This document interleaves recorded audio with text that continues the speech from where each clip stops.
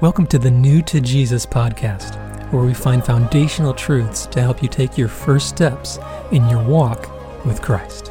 Hey, this is Dan Bergman, and I'm real excited to share with you this episode of the New to Jesus podcast. This is a very special episode for a couple of reasons. Number one, this is the very first episode where I am interviewing somebody. Secondly, in this episode, I interview my father about his experience as a Jewish person coming to know Jesus as his Messiah. This was recorded in a hotel lobby in January of 2020. I hope and pray that this recording is as much of a blessing to you as it is to me. Without further ado, here is Michael Bergman. Born in Annapolis, Maryland in 1953 at the Naval Hospital. And my dad was in the Marines there, stationed at the Naval Academy. And my first year was spent in Maryland. Then they moved to Cleveland Heights in a small apartment until I was 3 years old. Then they moved to a predominantly Catholic neighborhood in Euclid in 1956. At that point, I was 3 years old, and they were still building houses in the neighborhood at the time. The neighborhood had a lot of kids, and since they were predominantly Catholic, they used to beat me up. And I remember one experience of, in the wintertime, being on the hill that goes down towards the freeway, trying to get up the hill, and couple Catholic kids kept pushing me back down the hill. So ending up with a bloody nose, kept coming up. Finally, one of the Catholic kids said, "Okay, that's enough, let him go." Wow. So I was pretty much disturbed about the Christian religion at that point, thinking How old were you? I don't know, between 5 and 8 years old, somewhere in there. Okay.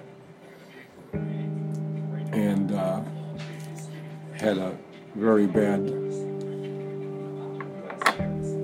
problem with the Catholic kids at that point. When I got to be in junior high, there were still Catholic kids in the neighborhood that were tormenting me, not just me, but other kids that weren't Catholic. There were quite a few Protestant kids in the neighborhood, and for some reason, they looked at the Protestant kids as not being part of their group, so they would torment them too.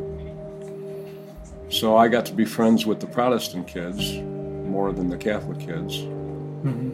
There were a few Catholic families in the neighborhood that were very nice families, very nice people.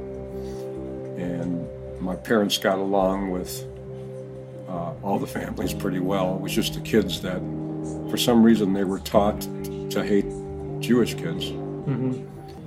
At one point, I was probably about 10 or 12 years old, and the one neighbor family that was a Catholic family down the street had two boys that were close in age to me. One grabbed me by the arms, and the other one was coming at me with a baseball bat. Really? And I got out of it, fortunately, didn't get hit. Wow. So they were pretty crazy people, some of them. But being called names and beat up occasionally was very unfortunate. So I had a real bad opinion of the Catholic religion. At that point, wasn't necessarily thinking Catholic, I was just thinking Christian at that point. Yeah. But there was a differentiation between the Catholic kids and the Protestant kids. The Protestant kids were all very nice kids. They never caused any problems or pain. We got along well. And I really didn't understand that, the difference in the religions until I was,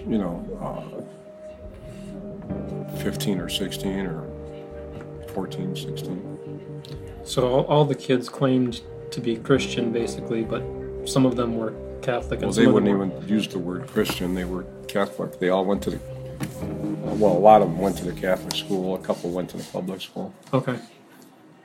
Yeah. But that was my upbringing in a Christian neighborhood. So I was definitely turned off by Christians. Then when I got to high school, there were kids there that were trying to hit you over the head with Jesus. Yeah. And that got to be pretty obnoxious after a while. And in the meantime, I had met a couple of the parents, the mothers of some of my friends when I was in high school that were Christian. One in particular was Baptist, and she would tell me about how the Jews were the chosen people and everything else, and made me feel a little better about the Christian religion. And that was in high school? Yeah, when I was like 16, 17. And I was trying to think of all the people that were nice to me about it, and the other one was one of my girlfriend's mothers. They were Baptist also, I think, but they weren't practicing. I don't know if they went to church on Sunday or not. But they were very nice towards me too. But most of the girlfriends I had were all Catholic, and they would go to church once or twice a year. They had to show up for Christmas. Yeah. If they didn't show up for Christmas, they were going to go to hell. Oh, okay. That was, what they felt. So I would end up in the Catholic Church on Christmas Eve during my teenage years because the girlfriends had to go. And you had a lot of girlfriends? One at a time. So that I was in the Catholic churches for the holidays, not Easter, but for Christmas mainly, because we'd go on a date on Christmas Eve, and they would have to stop at the church for an hour or two.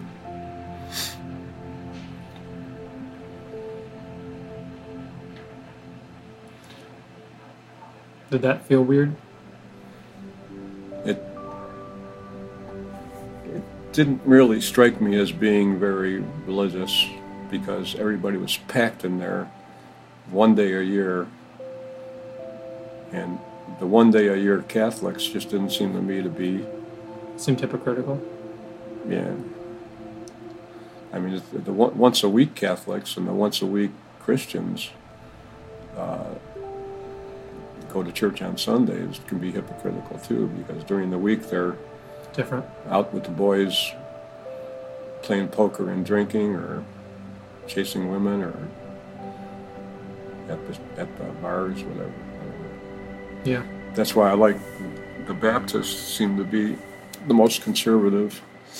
The Lutherans, I don't know if they consider alcohol to be a sin or not, but I don't they're think a lot more liberal, it seems like. And the Catholics definitely don't consider alcohol to be a sin. I always considered the Christian religion to be hypocritical. And when I got married, I told my future wife that we'll get along fine if she doesn't try to convert me. Mm-hmm. So all these years, she never pushed. I went along with her to church out of respect, and plus I wanted the kids to have some kind of a knowledge of God.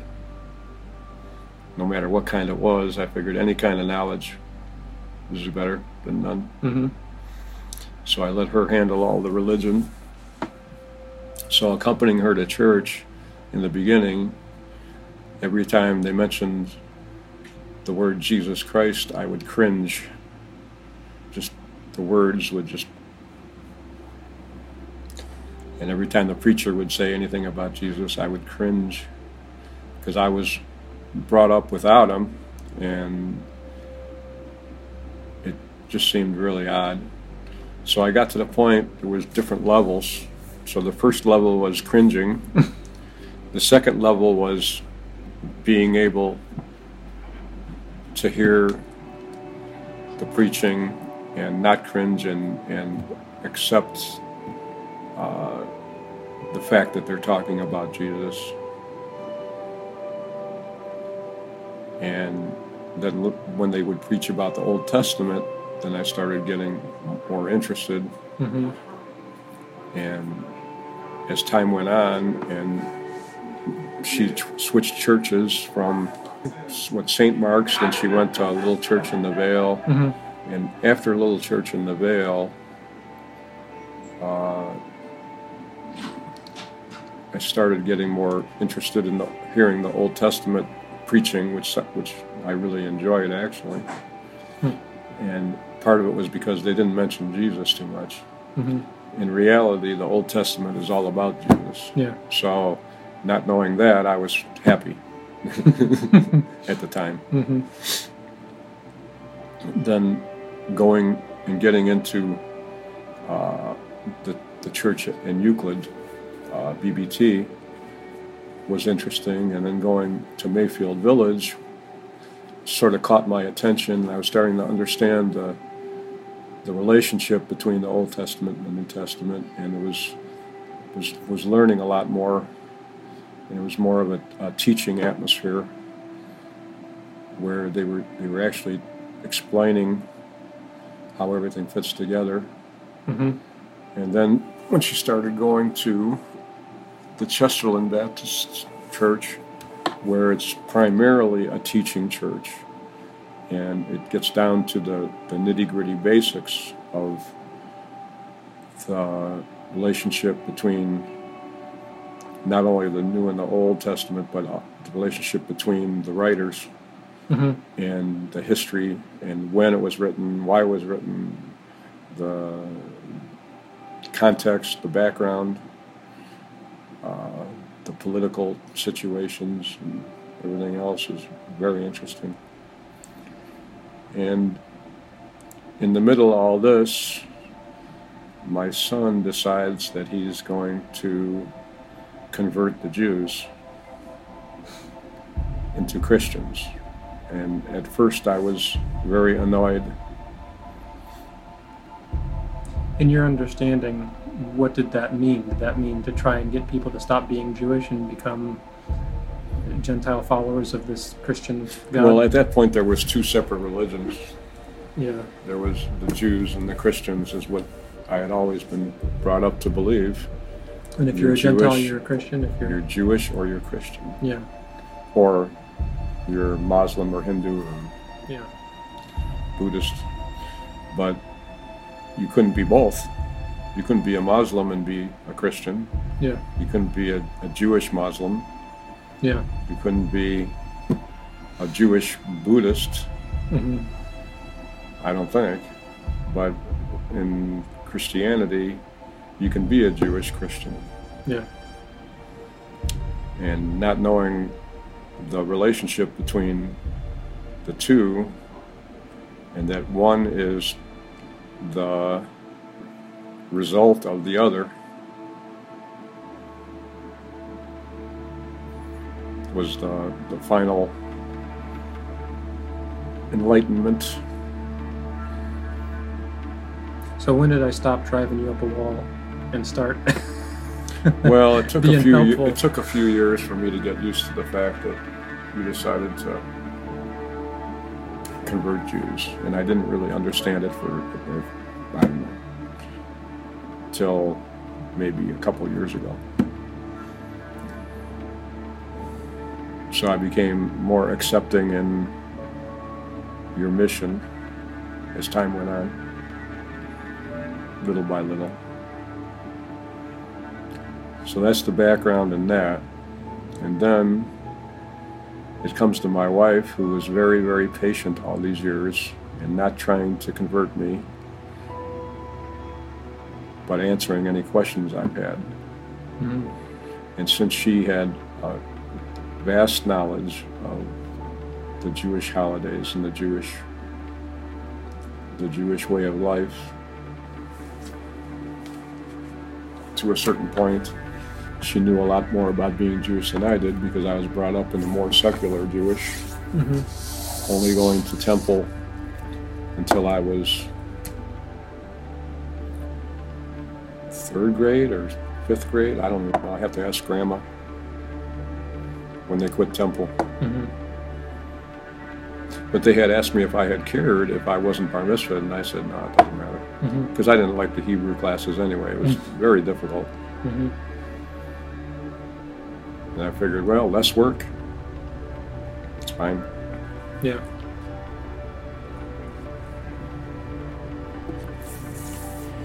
So to get closer to this time period,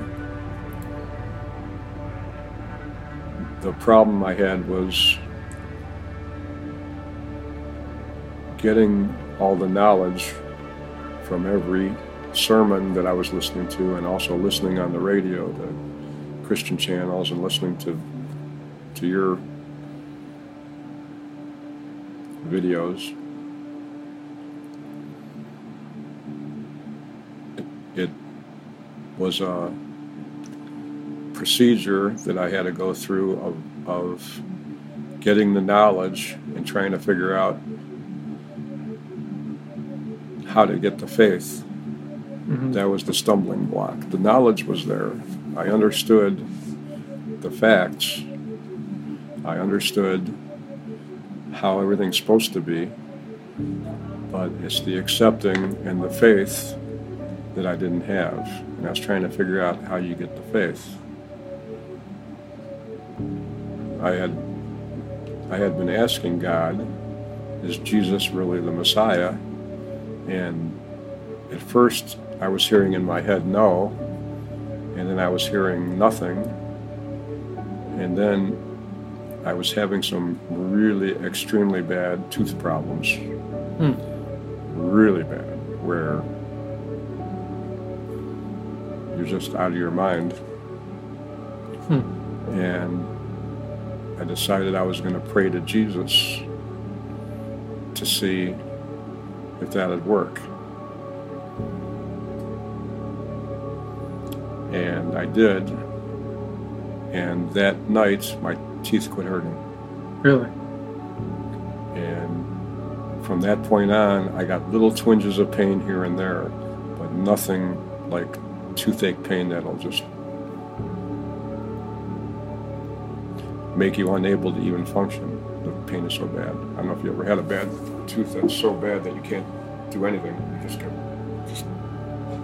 Not that bad. I've really had, bad. I've had other pain, but not tooth pain. Or you can't, well, just, you can imagine the pain coming from your teeth, going in your head and all the way up into your ears and your eyes and your sinuses. Everything's connected. Your balance, just having balance problems, everything. So the pain went away. And it comes back a little bit, but nowhere near as badly as it was, really bad. Wow. So that was the first step in realizing that, hey, I'm not saved, but I can pray to Jesus and he can still help me, even though I'm not saved. Well, that's the dilemma. I mean, how's that possible? How can that happen? So the dilemma is, if you can pray to Jesus and he helps you, and you're not saved, then it's sort of stupid not to be saved. Yeah. If he's real. He's showing you that he's real. So it took a couple months of trying to still wrestle with the faith. And the faith, like I said, was a big stumbling block. I had the knowledge, and it was like the knowledge was opposite the faith, and trying to make the two come together, the knowledge and the faith, to make a decision. So I made the decision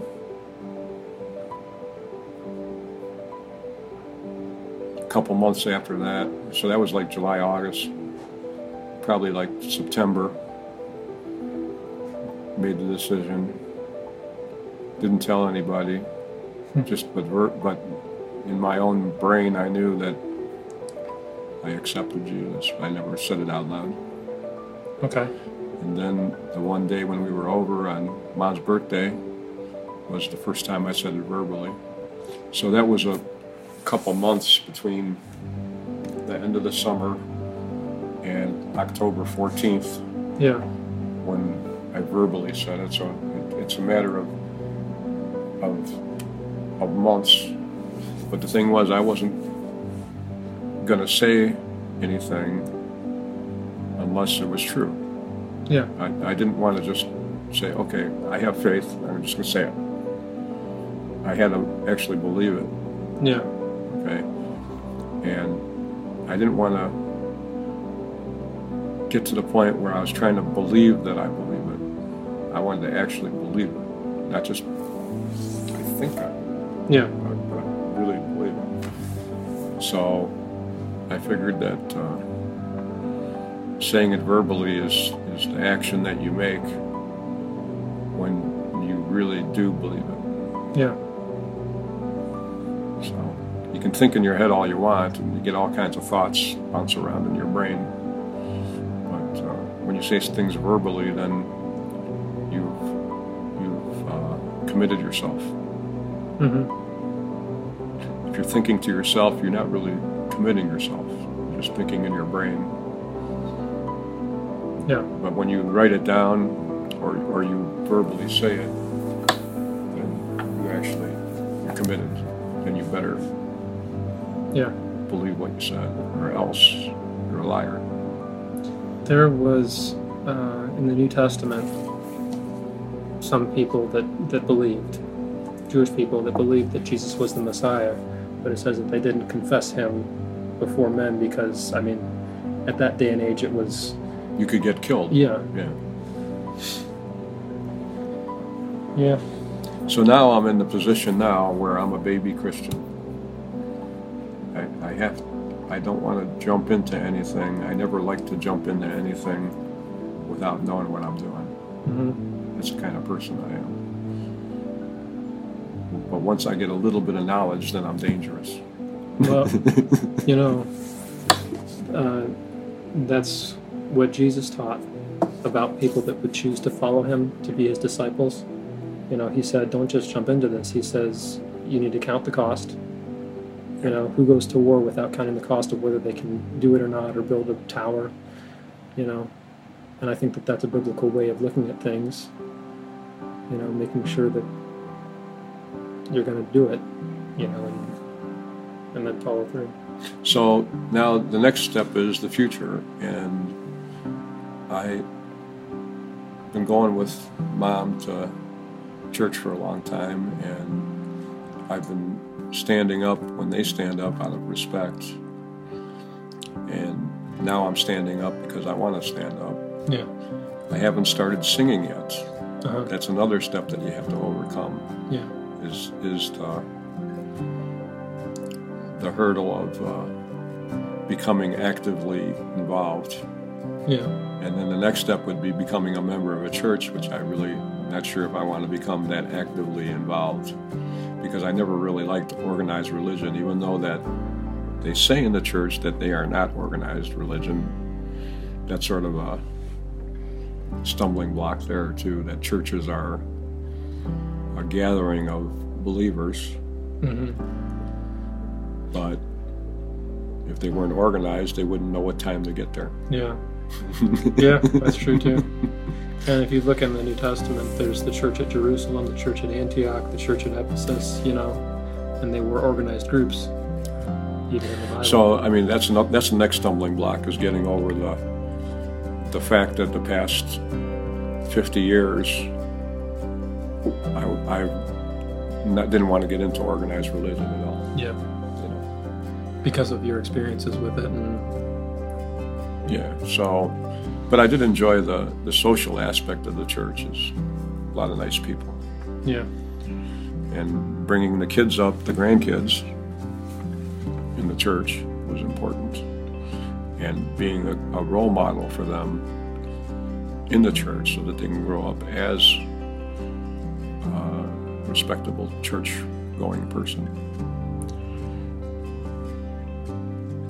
So that's another push to make me want to become more active, is because of the kids or the grandkids, to become a role model for them. Yeah, because they need it. I think that you'd be a good one. So I still have some stumbling blocks. Like I said, I'm still a baby. Yeah. And I really don't want to grow up. I'd like to stay like Peter Pan forever. But it's not possible. Yeah. Well, there's blessings that come with it too. So that's where I'm at right now. I'm in kindergarten. Yeah. I know the first time that I went with you in the truck was like a week, 2 weeks after I had gotten saved. So there's where I was at that point. But well, you went through a lot since then. Just think of all the knowledge and the wisdom you've gained since that point. Yeah. And understanding things a little better. And a lot of it comes from, just following one step at a time what I feel that God wants me to do when I read the Bible. Thank you so much for listening to the New to Jesus podcast. You can go to our website, newtojesus.com. That's new, the number 2, Jesus.com. If you'd like to find me on social media, you can find me on Instagram and TikTok at DanielBergman99. And if you'd like to rate and review this podcast on iTunes, that helps us to get in front of more people to help them take their first steps as new believers in Jesus.